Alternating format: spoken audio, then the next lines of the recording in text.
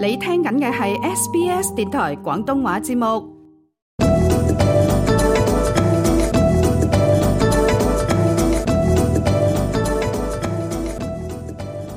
嗱，喺澳洲咧，行山或者係叢林徒步旅行咧，係澳洲一個非常之受歡迎嘅休閒活動嚟噶。咁呢個係一個探索澳洲廣闊而又獨特自然環境一個最好嘅方法之一。嗱，盡管每個人都可能會喺行山之前呢盡最大嘅努力嚟保障自己喺呢個旅途之中唔會迷路，咁但係咧迷路嘅情況係經常都會發生噶。咁新州緊急服務隊嘅叢林搜救隊指揮官 Ryan 女士，佢就話咧，大約有95%嘅迷路行山客咧，好多時都會喺12個鐘頭之內咧就被佢哋揾翻噶啦。嗱，咁 Ryan 女士就利用佢豐富嘅行山經驗咧，嚟傳遞叢林徒步一個安全嘅信息。There's a really handy acronym to remember, and it's TREK, T-R-E-K, and that stands for T, for take what you need. Ryan 女士就話咗一個非常之簡單嘅方法嚟到去記住就 TREK, T-R-E-K 呢4個字。T 就係代表 take， 意思就係話咧，你要喺行山之前咧帶齊你所需要嘅東西啊。R 咧就 register your intention， 意思即係話俾人聽你嘅路程係去邊度。E 就係代表 emergency communication， 即係緊急情況之下點樣通知人啦。咁而 K 咧即係 know your route， 即係話設計同埋認清你自己嗰條路線，同埋咧唔好隨意更改。除咗話要研究清楚你自己要走條路線之外咧，還有喺臨行之前咧要記得睇下呢個天氣預報。咁並且將所需嘅物品呢係放入你嘅背囊袋裏面啦。咁譬如好似話，如果你喺炎熱嘅天氣行山嘅話咧，咁可能你就需要帶備大量嘅食物啊，同埋水噶小食啊、堅果啊，又或者係朱古力之類。咁另外，如果喺唔同嘅季節咧，可能要着多幾件衫啊，又或者咧係要帶一件雨衣啊。如果你識睇地圖同埋指南針嘅話咧，帶埋佢去啊。又或者你可以將一個導航程式咧下載到你嘅手機上面。除此之外，戴頂帽都好重要嘅。咁另外你可以帶太陽油啊，同埋着一對十分之舒適嘅鞋。以及最後，如果你可以同幾個朋友一齊行，咁就最好啦。咁另外咧，就喺新州有個行山嘅組織啊 ，Bushwalking New South Wales 位負責人之一 Kirsten， 佢就話，如果你獨自去行山嘅話咧，即係意味住如果你一旦受傷咧，冇人可以喺現場為你提供即時嘅救援噶。Ideally, you go in a group of 4 as the bare minimum. So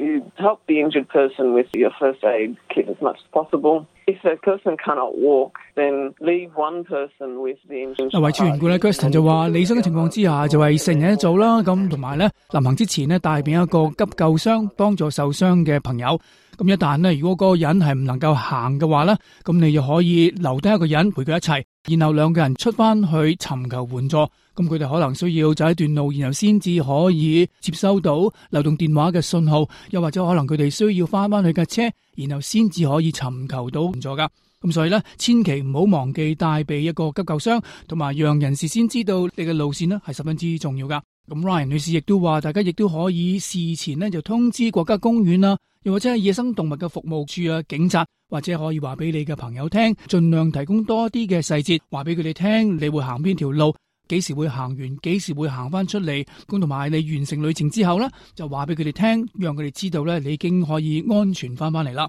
另外，大家亦都可以使用一啲所謂嘅緊急信標嘅，即係 emergency beacon。咁如果你有啟動呢個 beacon 嘅話咧，咁就可以容許為先識別你自己嘅位置，並可以讓其他人向你伸出援手啦。嗱，Ryan女士就解釋，佢就話，咁通常咧，當你去到叢林嘅時候咧，可能你嘅流動電話咧就收唔到信號嘅，咁所以對於好多譬如話行山客嚟講咧，可能佢哋都會帶備一個所謂嘅 PLB， 一個所謂嘅個人定位嘅信標。一旦你遇上嚴重嘅麻煩嘅時候咧，咁你就可以啟動呢個 PLB， 就同警察嚟到去聯絡，咁佢哋就可以利用咧任何嘅方式揾到你嘅位置，包括可能動用直升機喺叢林進行搜查噶。咁你都可以從一啲野外嘅運動公司啊，又或者係國家公園嘅辦公室啊，甚至係國家公園附近嘅警察局租用呢一啲個人定位信標嘅設備嘅。咁你亦都可以喺你嘅電話裏邊下載一個叫做 Emergency Plus 嘅程式。不過問題就係咧，你個電話要去到一個有電話信號覆蓋嘅範圍先至可以接收到噶。咁但係無論如何，佢亦都可以為你提供你自己嘅位置喺邊度，同埋讓其他人可以揾到你噶。Maya 女士同時話，如果你一旦要進入叢林裏邊去徒步嘅話咧，咁事先你要必須確定你自己條路線啦，就意味住你好清楚你自己行嘅條路線，同埋跟隨住一啲嘅座標，隨身帶俾一張地圖，知道咩時候出去，同埋喺途中唔好隨便改變你嘅路線。咁因為你要記住，你行之前呢，你已經話俾其他人聽你條路線係點樣樣，咁所以一旦發生咗咩事情嘅時候呢，咁緊急部門都知道你去咗邊度，然後按照住你條路線呢去揾翻你啦。咁另外咧，南澳嘅 Walking South Australia 一位負責人 Helen， 佢就話啦，行山最重要嘅一樣嘢咧，就係話要量力而為，然後先至開展你嘅行山之旅。One of the most common dangers would be choosing a trail that is not appropriate for your level of fitness or experience. 嗱 Helen 就話咧，最常見嘅錯誤咧就係話大家選擇咗一條十分之唔適合自己體能或者經驗嘅路線行。咁然後咧，一旦發生事情嘅時候咧，你就發覺原來你帶唔夠水，或者帶唔夠食物，又或者係着錯衫等等。嗱，如果出現呢啲問題嘅時候咧，就發覺你自己原來冇帶嗰個急救箱嘅，又或者冇帶一啲通訊嘅設備。咁所以咧，喺事前，你事先要準備好，你要帶足你所需要嘅東西，然後先至開展你嘅行山嘅旅程。咁當然有啲情況就係，儘管你有慎密嘅事先嘅話，但係大家仍然會係迷途嘅。咁一旦發生呢個事情，咁大家點辦呢？咁 Ryan 女士就話，咁第一件事咧，大家就千祈唔好急，大家不如靜下嚟，飲杯水，食個包，又或者不如咧就係沖翻杯茶，然後冷靜落嚟，作出你自己最清晰嘅決定。最唔好嘅做法咧就係話你諗住繼續向前行，又或者咧前邊咧轉個彎就係噶啦。咁呢個好多時咧就會令我哋更加迷路。呢個咧就係佢哋嘅術語所講嘅 bending the map， 即係扭曲咗個地圖咁嘅意思。咁又或者你可以諗一下，最後一次你去到嘅坐標係喺邊度，然後揾翻嗰個嘅坐標，或者揾翻嗰個嘅出口。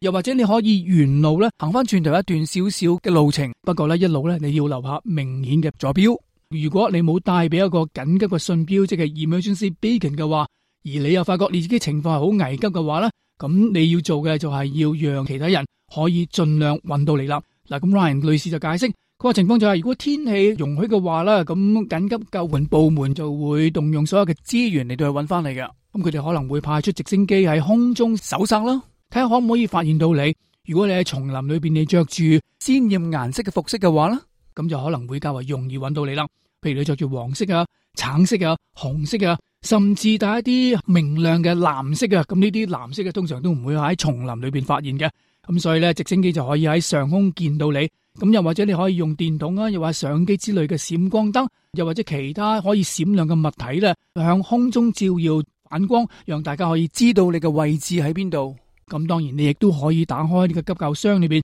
有條銀色嘅急救氈嘅，你可以將佢鋪開，咁陽光就可以反射呢一個銀色嘅光線，幫助直升機上面嘅救援人員呢可以揾到你啦。咁所以你帶住鮮豔嘅顏色嘅服飾去行山呢，係一件好重要嘅事情。咁又如果你遇上天氣不佳，又或者係受傷嘅話呢，最好就揾一個避風嘅地方先取暖，除低你濕咗嘅上衣，如果可以嘅話呢，可以生火，俾人哋更加容易發現你。咁所以臨行之前就要細意盤點一下你自己所帶備嘅物品，一旦你需要救援嘅時候呢，你都有足夠嘅水同埋食物噶。嗱，咁除此之外咧，喺進行呢一個行山或者叢林徒步旅行之先嘅時候咧，咁其實大家可以先修讀一啲緊急救傷課程，提高自己嘅救傷知識啦，亦都係一個好嘅方法。一來可以照顧到自己，二來亦都可以照顧同行嘅朋友噶。嗱，咁最後咧，Maya 女士就強烈建議大家咧加入一啲行山嘅組織。佢話喺裏面你可以學到好多實用嘅野外旅行同埋求生嘅知識。一般嚟講，佢哋都會安排4個人一組去行。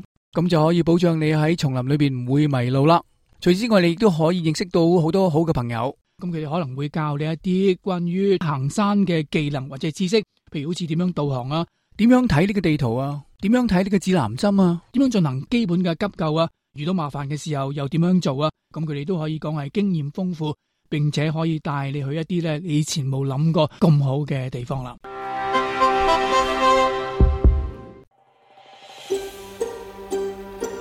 想收聽更多嘅節目內容，使用 Apple Podcast、Google Podcast、Spotify 或係其他 Podcast 應用程式繼續收聽。